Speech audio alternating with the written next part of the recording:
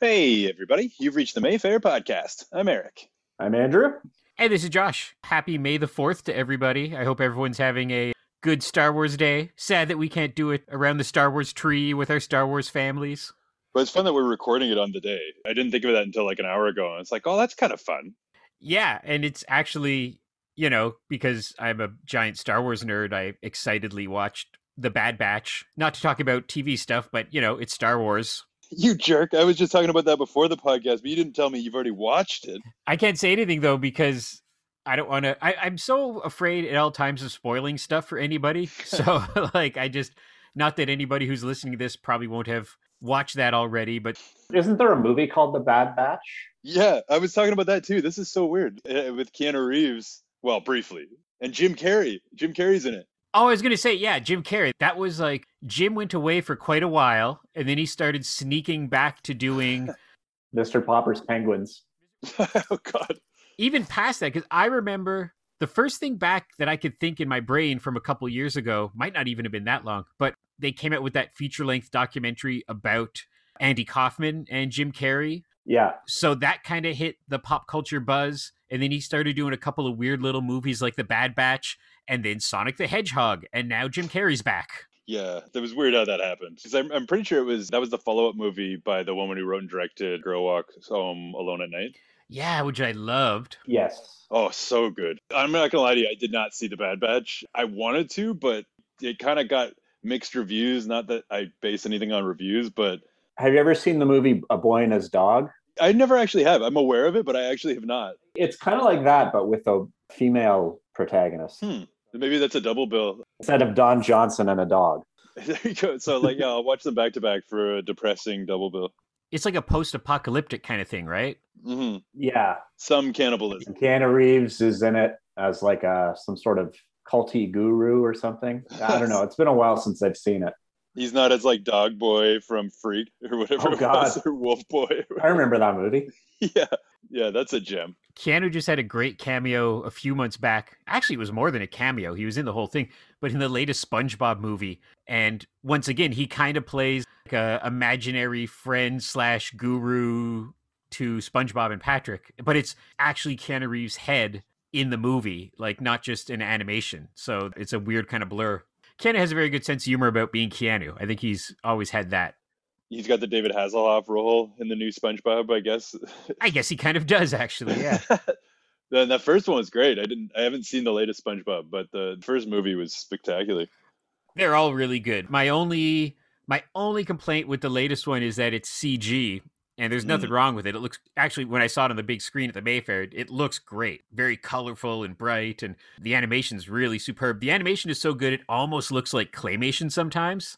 But I loved the last couple of SpongeBob movies were 2D animation, and we see so little American 2D animation up on the big screen anymore that I kind of miss that. I would love if they would have stuck with that.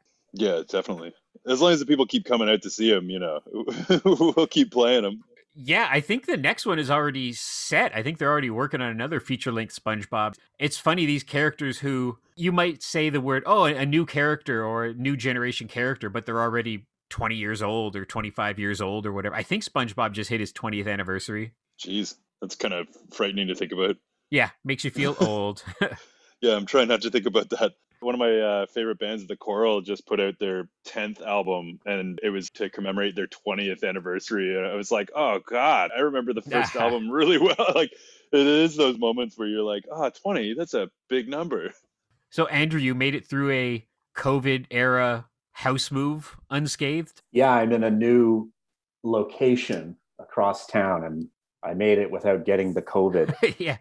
We didn't give away specifics or anything, but we were chatting last week about now how you're closer to the cinema, but now you're going to be suckered anytime. It's like you won't have as much as an excuse not to work that midnight show or come in at the last minute. We're like, we know where you live. You're closer. Man, that'll be good, though, coming home from cinema or something like that. At least you won't have to deal with the buses or Ubers or God. Yeah, it'll be a lot easier.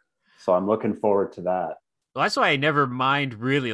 Like I always joke, midnight shows are a little bit past my bedtime nowadays, but working them's not too bad because for some of the staff who might live half an hour away or whatever. It's easy. I wish I only live like 10, 15 minutes away biking. Actually, it's like an 8-minute bike ride if I do it really well. But I would love to live right around the corner. But right around the corner from the Mayfair is Euclid Street, which is a pretty rich street here in Ottawa. And those houses are big single houses.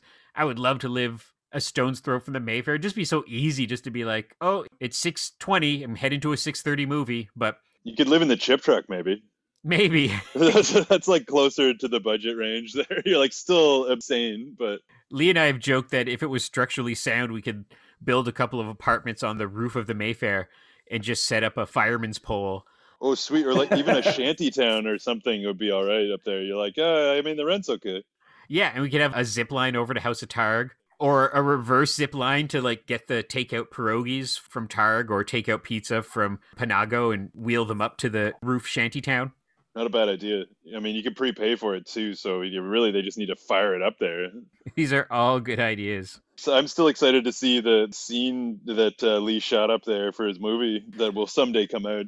I've seen a little bit of that, and you notice it all the time, but Lee's doing a tiny little no-budget Lee DeMar B picture. A Lee DeMar B picture is like a Yeah. C picture. Is that what you're saying? Like, It's a beloved genre unto itself, but he's got a shot from the roof. And nowadays, low-budget camera crews have this equipment that once upon a time would have been nothing but the biggest Hollywood crews having this kind of stuff. But you can buy a drone and slap a tiny little camera technology onto it. So he has a couple shots from the roof of the Mayfair that are drone shots, and they look spectacular. Like, I think he has one going from the street, so like from the sidewalk in front of the Mayfair, and then it goes up.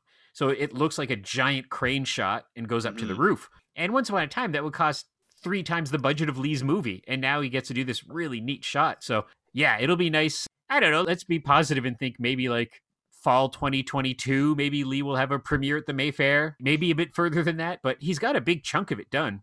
yeah, it's true. Well, like we say, my wife and I both a lot are talking about just what a boon drones have been for independent filmmaking, just in general. Like it adds so much perceived budget to your film. Even Neil Breen is using them. For sure. And his movies already looked so good and Yeah. like high Yeah. budget affairs. Just when you thought he couldn't get any bigger. Right? Like, I don't know how he's able to keep banging these out so good. Yeah, I'm looking forward to that sequel to whatever that last one was. Twisted Pair. Yeah, there we go. That would have killed me. I wish I could remember what movie this was, but it was a few years back. We screened kind of like it was like a romantic gothic horror film. And there was a scene in a castle where the character's walking along, and all of a sudden the camera, because you've seen the establishing shot, you know they're actually in this location, and you see the camera go out over midair, follow the actor along a walkway, and then come back in another window. And you know that they're 5 or 6 stories off the ground. And for a second, you're like, how did they do that? Was that CG? Was that a fake set? But it was just a drone. And so the drone was in front of the actor, walked a little bit down the hallway, went out over midair, watched them walk along through the windows, and then came back in. And it just added this extra level that once upon a time, a medium, low budget crew would never even think of doing something like that. Yeah, well, it reminds me of that bowling shot from a couple months ago, where it was like just a full drone shot coming in from the street all the way into the bowling alley, under the pins and around in a circle and again, and just through people and all that. And it's legit. It just took them a lot of tries, but it's an actual drone shot, and it's just insane. It's like Hollywood level. Was that just done as like a calling card of look what we can do? I think it might have been an ad for the bowling alley Oh. slash an ad for the filmmakers, whatever you want to call them. So I think it was a half, and they were just like, yeah, this would be cool. And it was.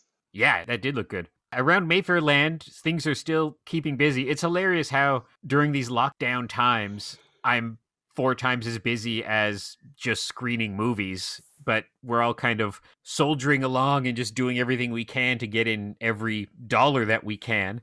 And this week has been funny because last week, Marcus and I, our projectionists, and then Gwen and I went in and did a bunch of organizing and got all of our trailer stock figured out. We kept a bunch of it because there's some treasure that we want to keep, but we got it all organized, all somewhat alphabetized. And then on Friday, I guess, I put the list up on the internet on social media and on our website blog. And once again, genuinely, I was naive for the fourth or fifth time during this lockdown, the same way I was with our seat sale or the popularity of our marquee for rentals, all that stuff. So I thought, oh, we'll sell some trailers. Some nerds will like this. And our lovely patrons just busted our website because too much traffic was going into it. Oh, And people were coming back and everybody was nice. Everybody was so great. And just saying like, oh, I can't get the link to work. And I'm like, that's strange. And so like in the 10 years of doing this is the first time I've noticed this happen to our website. I'd cut and paste and put it up again and then it would break again. So managed to kind of put a PDF of the list we had up onto Facebook and a link on Twitter and stuff. So things worked out, but it's very nice. I said a couple of times on the internet that a small business having their website explode during these times because patrons are tripping over themselves to throw money at you is not the worst problem to have. That's pretty shocking. Even I was a little surprised. Like some of the people just going ham on those orders. Like it's awesome. Like and especially the preservation of film. That's always beautiful to see. Yeah, and it's just kind of, the harsh reality is we have a ton of trailers. A bunch of them are titles which are very unlikely to ever be rolled through a camera ever again. Not that they're bad movies, but they're stuff that we have doubles or triples of, or they're just kind of that kind of movie where there's somebody out there who will like it and think it's a treasure for them to find, but it's not a trailer like E.T. or Jurassic Park or something like that that would be tagged in front of a 35 millimeter screening of Indiana Jones that we might be having or something like that. So it's almost garage sale style. Make a bit of space. It's just collecting dust. We'll make a couple dollars. And it is kind of this fun karma wheel of it's very fun for our patrons to get a hold of them. And most of our patrons, I do not think have a 35 millimeter projector in their house. But if they really love Twilight or Incredible Hulk or Lilo and Stitch, I'm just trying to think of titles that went away. They have a reason and they'll put that on the shelf and they'll be able to go like, oh, I have a Twilight trailer, and that's fun. Yeah, I kind of like the idea of, I'm not saying that someone should do this, but they could if they wanted, I guess. I like the idea of chopping them all up and then just getting tiny frames and giving them as gifts or something. Like, I don't know. Yeah, well, I remember there was a gimmick. God, this is so long. This is like 20 years ago, over 20 years ago. But there was a gimmick when Phantom Menace came out on VHS. And that was right at the tail end of VHS. I kind of look back at that and I'm like, wow, that was still video store era. But you could get this little set and it was the movie and a little behind the scenes book and a frame. And it was in a little cardboard frame. And in that frame, one 35 millimeter frame. And I know that it wasn't just a reproduction because I think my mom had the same thing. So I looked and they were actually two different frames. So that's what they did. They took one and chopped it up. Somebody offered that idea to us and it was like, oh, that seems like a lot of work. We'll just sell the trailers. Yeah, well, and especially now that that's gone like gangbusters. I mean, it's the road itself. It's all I did last weekend essentially was either I was at the Mayfair wrangling because a couple of people wanted to come pick them up. So we did the old... curbside pickup. Yeah, I forgot the name for a second. You hand me the money and then I don't hand you back anything. Yeah. Like, wait a minute. Don't come in. I'll just throw the thing at you and leave the money on the front steps. Yeah, it's a good deal. But so a handful of people did that because they wanted it for a birthday or Mother's Day coming up or whatever. But Oh, man, it was so busy. But it's easier to do it this way than... The one-on-one is easy because then people can say like, oh, do you have this fallback one? And I can keep track of the list and there's no middleman to screw things up. We sold 150. So we made a good chunk of money over a couple days. And if now over the next couple weeks, if we sell another 50 or another 100 over a longer period of time, but we're in no rush to get rid of them. So, and everybody was ecstatic. Everybody was so funny of they would want a certain trailer and I would say, oh, sorry, we sold that one already. And they would be, to a person, would be like, oh, I'm so happy the sale's going well. I'll take a look at the list again. Not one jerk being mad that they missed their favorite movie. That's awesome. So what do you mean you sold Mars Needs Moms? Yeah.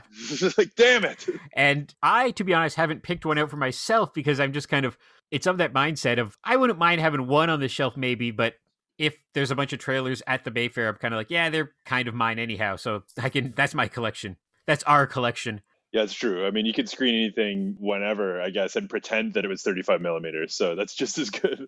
We've gotten just such nice emails and tweets and stuff around this sale. And as we continue along in this never-ending lockdown, which seems, by all accounts, some people smarter than me have said pretty sure they're going to say, like, yeah, June's a write-off as well. Maybe we'll be back for Canada Day or something.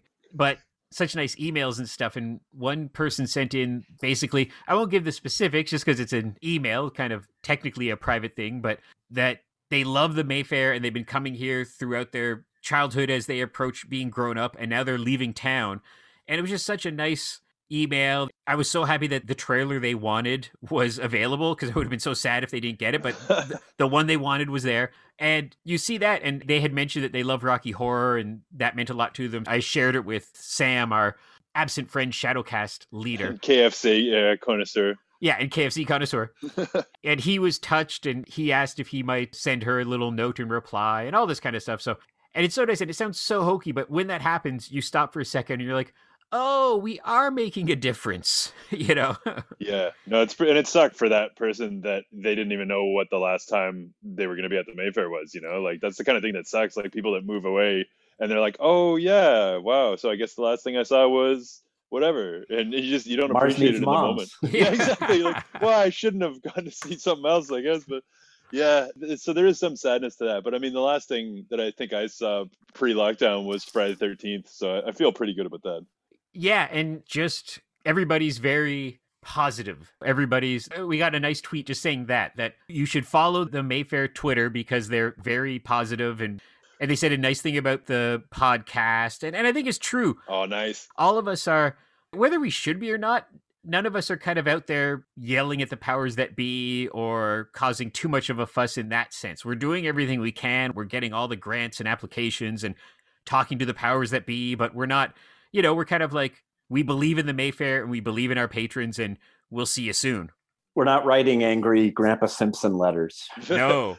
Not that we're aware of. I mean, maybe Andrew was, but Yeah. you had those 2 days with no internet. I mean, Yeah, that was 5 days. oh God, 5 I can't only days. imagine. Yeah, we were like, man, it's like he's in the 1800s. How do we even get a hold of him? Like, It was like I was Amish for a few days. it was good, though. But like, we were also saying, like, if anybody's going to be set for movies to watch not requiring internet, then you're set.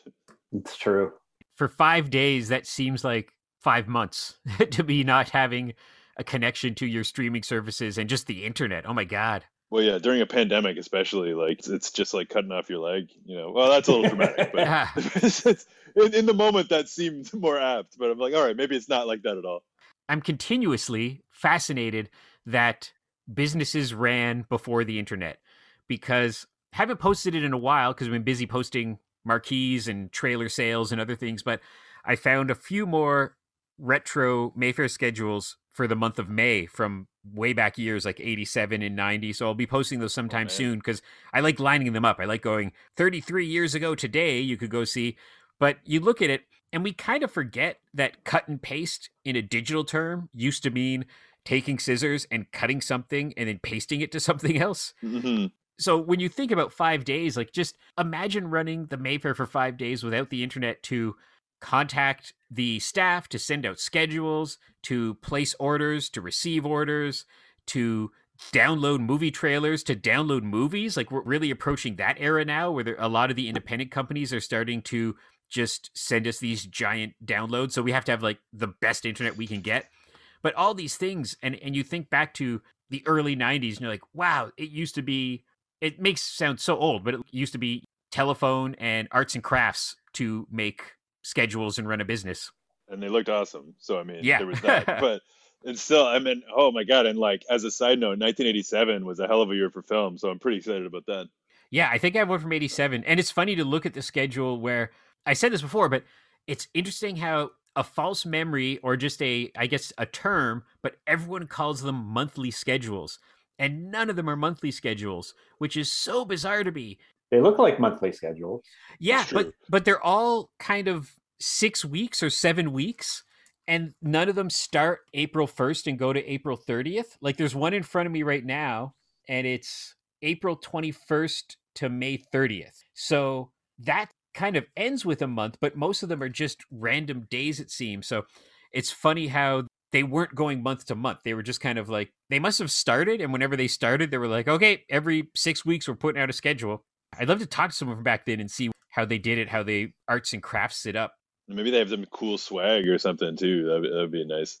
Oh, it really was an age of swag back then that we don't have now. Like even just buttons and stuff like that. We rarely get anything to give out, like little stickers or bookmarks or buttons. We do every once in a while, but kind of when was it? Mandy? I think Mandy we got some stuff. Yeah, and I remember the Endless of all things. We got a bunch of buttons. I was so glad I got a button for the Endless because I really love that movie. Yeah, Endless sent buttons, and every once in a while there'll be like a documentary or something, and they send a bunch of bookmarks or something like that. But for the heyday when it was just all kinds of swag, every once in a while you'll be at a flea market or something, and you'll just see a bunch of buttons for sale, and it's all like indie returns on May 4th or whatever. It's all like they used to have that all the, or they would give it for the staff to wear. So they would have buttons out, and you would see, what is it? It's like Office Space. What did they call that? Flair. Flair, yeah. There was much more flair back in the 80s and 90s running a movie theater or a multiplex kind of place, I think, that you don't see as much. And I think it's because everybody is just scrimping and saving for years. Like you would see that where it's why we don't get toys in cereal boxes anymore, right? Sad. And chip bags too. That used to be sweet. Oh, yeah. You get not so much toys, but stickers and stuff. I think the statute of limitations has passed on this, but when I was in junior high, there was a promotion for Nintendo in chips. I think Hostess. Oh, yeah. Was that Hostess? Yeah, it was. So it was a little blue card, and like if you get a scratch-off lotto ticket, there's like the gray stuff you scratch off. Oh, God. Yes. So you got to remember, this was before the internet, years before the internet, and I was, 11 or 12, but it's amazing just the way that insults or slang or urban legend spread. So did this. So on that little card that was blue, I think you were only supposed to scratch off one, or you're supposed to scratch off two to match them up or something like that. And somebody learned if you took a little bit of tape and just patted it on the back of the card a few times, the gray was still there, the silver was still there, but you held it up to light and you could totally see through it. And they had a thing where it's like, every game's a winner, every card's a winner. But statistically, usually you would get the wrong thing, but you did that. So every time my friends and I got a bag of chips, it would at least recycle through to another bag of chips. Or every once in a while we'll get a Coke or something. And this isn't even urban legend. This is fact because I witnessed it, that people in my school, a couple won a Nintendo. Wow. I won a baseball cap, and a friend of mine got a couple t-shirts. Man, that's sweet. And dozens of bags of chips. Of course. And I'm sure somebody at Hostess was like looking at the stats and being like, why are we giving away so many things? This doesn't make sense. And then they figured it out. But yeah, I'll always remember that weird scam. I didn't know that. I did really well with the 600 milliliter pops. Who cares what contest it was? But I went on a streak one lunch hour. I was going to the corner store next to the high school, and I got legit 8 or 9 wins in a row. Whoa. And I just kept going back. And technically the smart thing to do is to save it for a future. But I had a bunch of friends with me and they were like, let it ride. And I was like, yeah. And I was buying different ones. I'd be like, okay, cream soda for this one, root beer for this one. And I kept winning every time. And the dude was getting pissed by the end, even though it's covered, but he was angry at me for continually going in. I'd come in and he would roll his eyes. And I swear I got 8 or 9 in a row. And then I had all these damn open pops. And what the hell am I going to do with that? It's such a waste. There was always a grumpy convenience store clerk who just didn't like to see a happy kid get free pop. Yeah, I think he felt like I was taking money from the business, even though I wasn't. But he was not pleased. The first 2, he was kind of and then he was just like, oh, what a jerk. You needed to spread it out more. Yeah, exactly. I haven't thought about that till you just mentioned it right now, Andrew. But I had this flashback memory of of going into a corner store with a bottle cap liner that said free 600 milliliter Coke or whatever it was, and putting down a couple dollars to buy a comic book or whatever, and the bottle cap thing, and the guy taking my money in an angry, pulling it off the counter and looking at the bottle cap liner and really inspecting it, and then kind of grumbling to himself and letting me leave. And even though I was 10 or 11, I remember being what does this guy care? This is not coming out of his pocket. He's working at a Max Milk, It's not oh, you gave away 25 Cokes. That's subtract $25 from your paycheck. Oh my God. It was totally a Max Milk that I won all the pops from too, by the way. I like that you said that.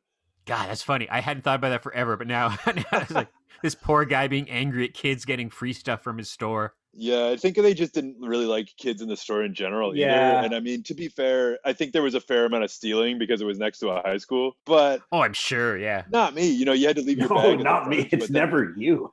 it wasn't me. I mean, I swear, but it always was annoying because you're like, why do I have to take my bag off? Like, I'm not a stealer. I'm a good kid. But it's just because I didn't know how to steal, probably, for all I know. But still. I remember, God, this was before junior high. So this is like grade school. I was in grade 5 or 6, and there was a Zellers within a couple blocks from my school, and we weren't allowed to, but we would sneak out at lunch and go check out the Zellers and buy a GI Joe or just walk around.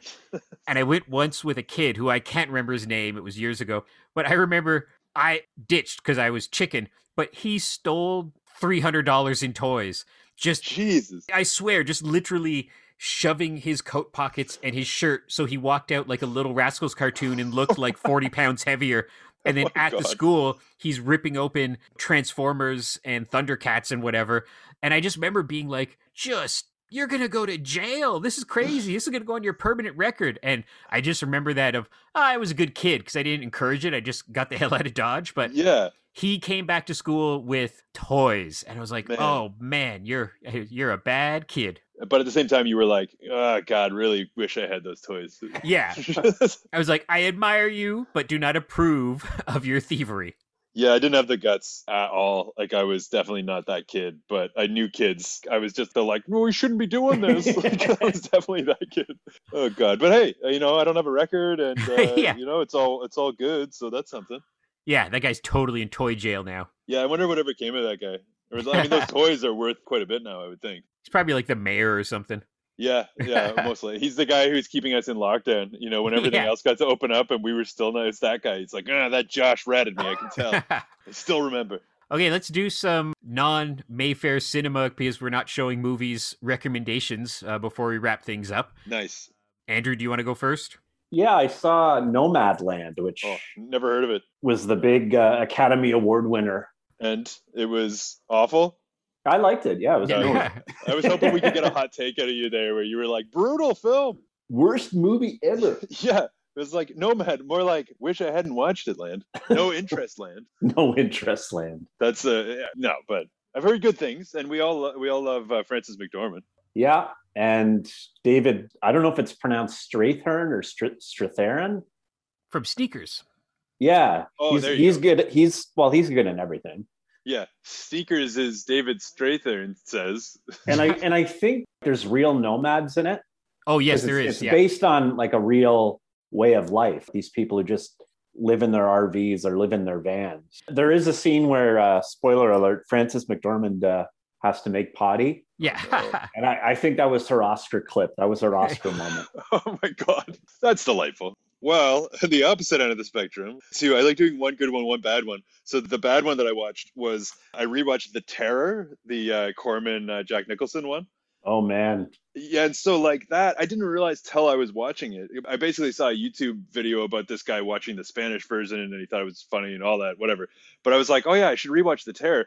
And rewatching it, I remember that not only had my dad gotten me the VHS when I was a kid, but also there was this show called Attack of the Killer B movies that used to play on, I don't know, channel 3 or something. I only got 4 channels. And so they would play like B movies, obviously. And that was one that I saw, but I never knew the title. I just remember this line where the guy goes, "She knows not what she does. Her will is not her own."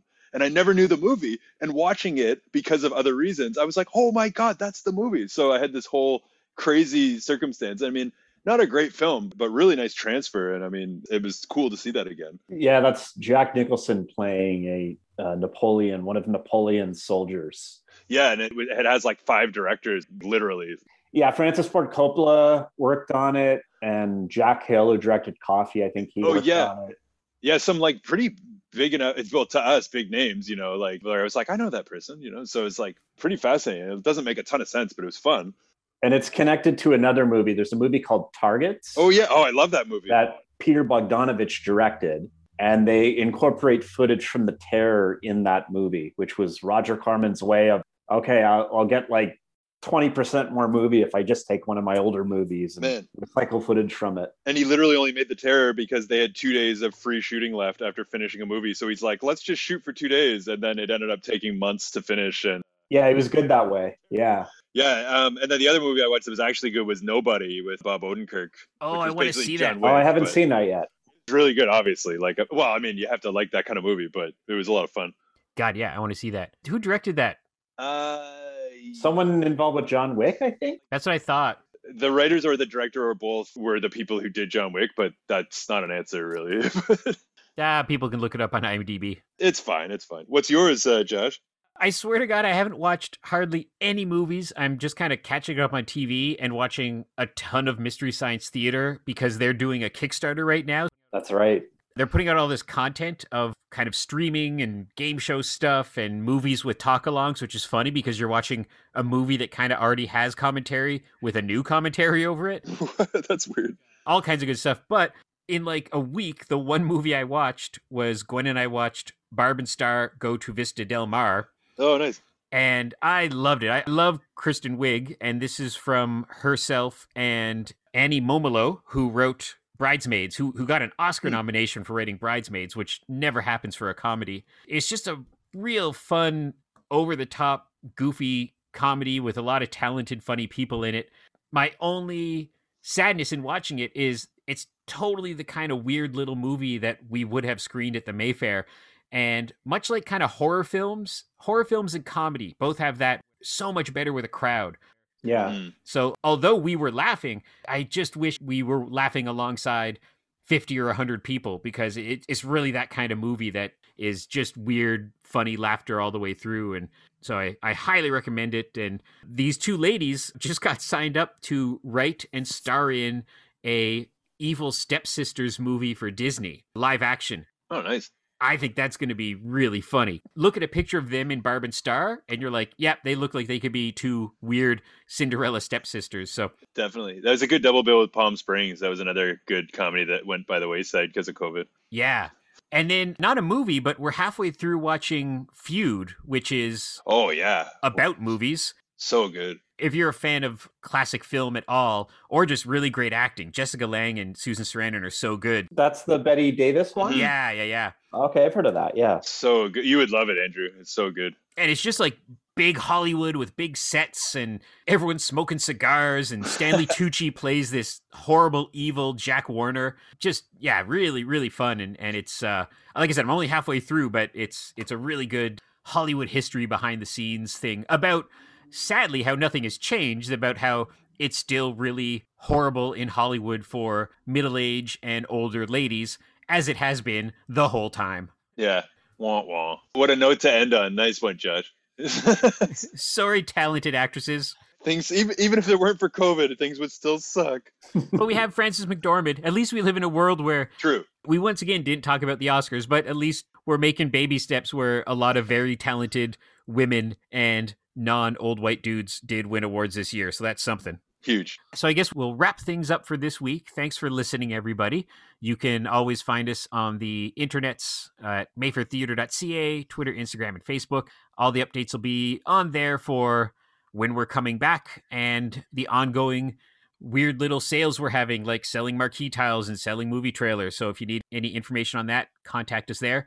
And we look forward to having you back in the Mayfair Theatre soon. And we'll see you next week for another edition of the Mayfair Lockdown Podcast. Thanks, everybody. Bye. Bye for now. I can't wait till we come back so we can program Mars Needs Moms. Yeah. We can show anything. I really think it was just ahead of its time.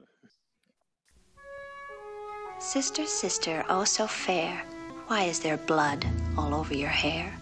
Whatever happened to Baby Jane? To seek the answer to that question, we will follow a man plotting a murder.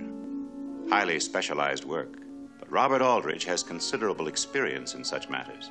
He has a dozen successful pictures to his credit. His stars are Betty Davis and Joan Crawford.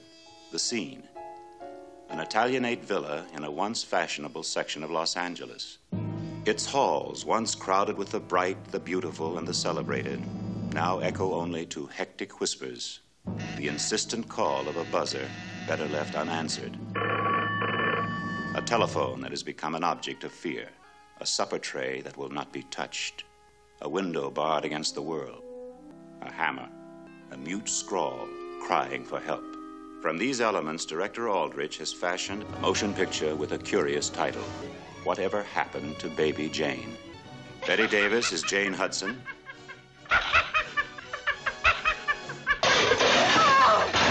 Joan Crawford is Blanche Hudson. But we must warn you, if you're long-standing fans of Miss Davis and Miss Crawford, this motion picture is quite unlike anything they have ever done. It is a bold essay in the art of the macabre, a venture to the ultimate reaches of terror. A motion picture definitely not for the squeamish. And we beg you, as the tension builds to the screaming point, as shock after shock assaults your senses, try to remember that this is only a motion picture. Try and remember. Get away from me! Away from me! No, we can't show you anymore. Only when you see Whatever Happened to Baby Jane will you know. And the answer is total suspense.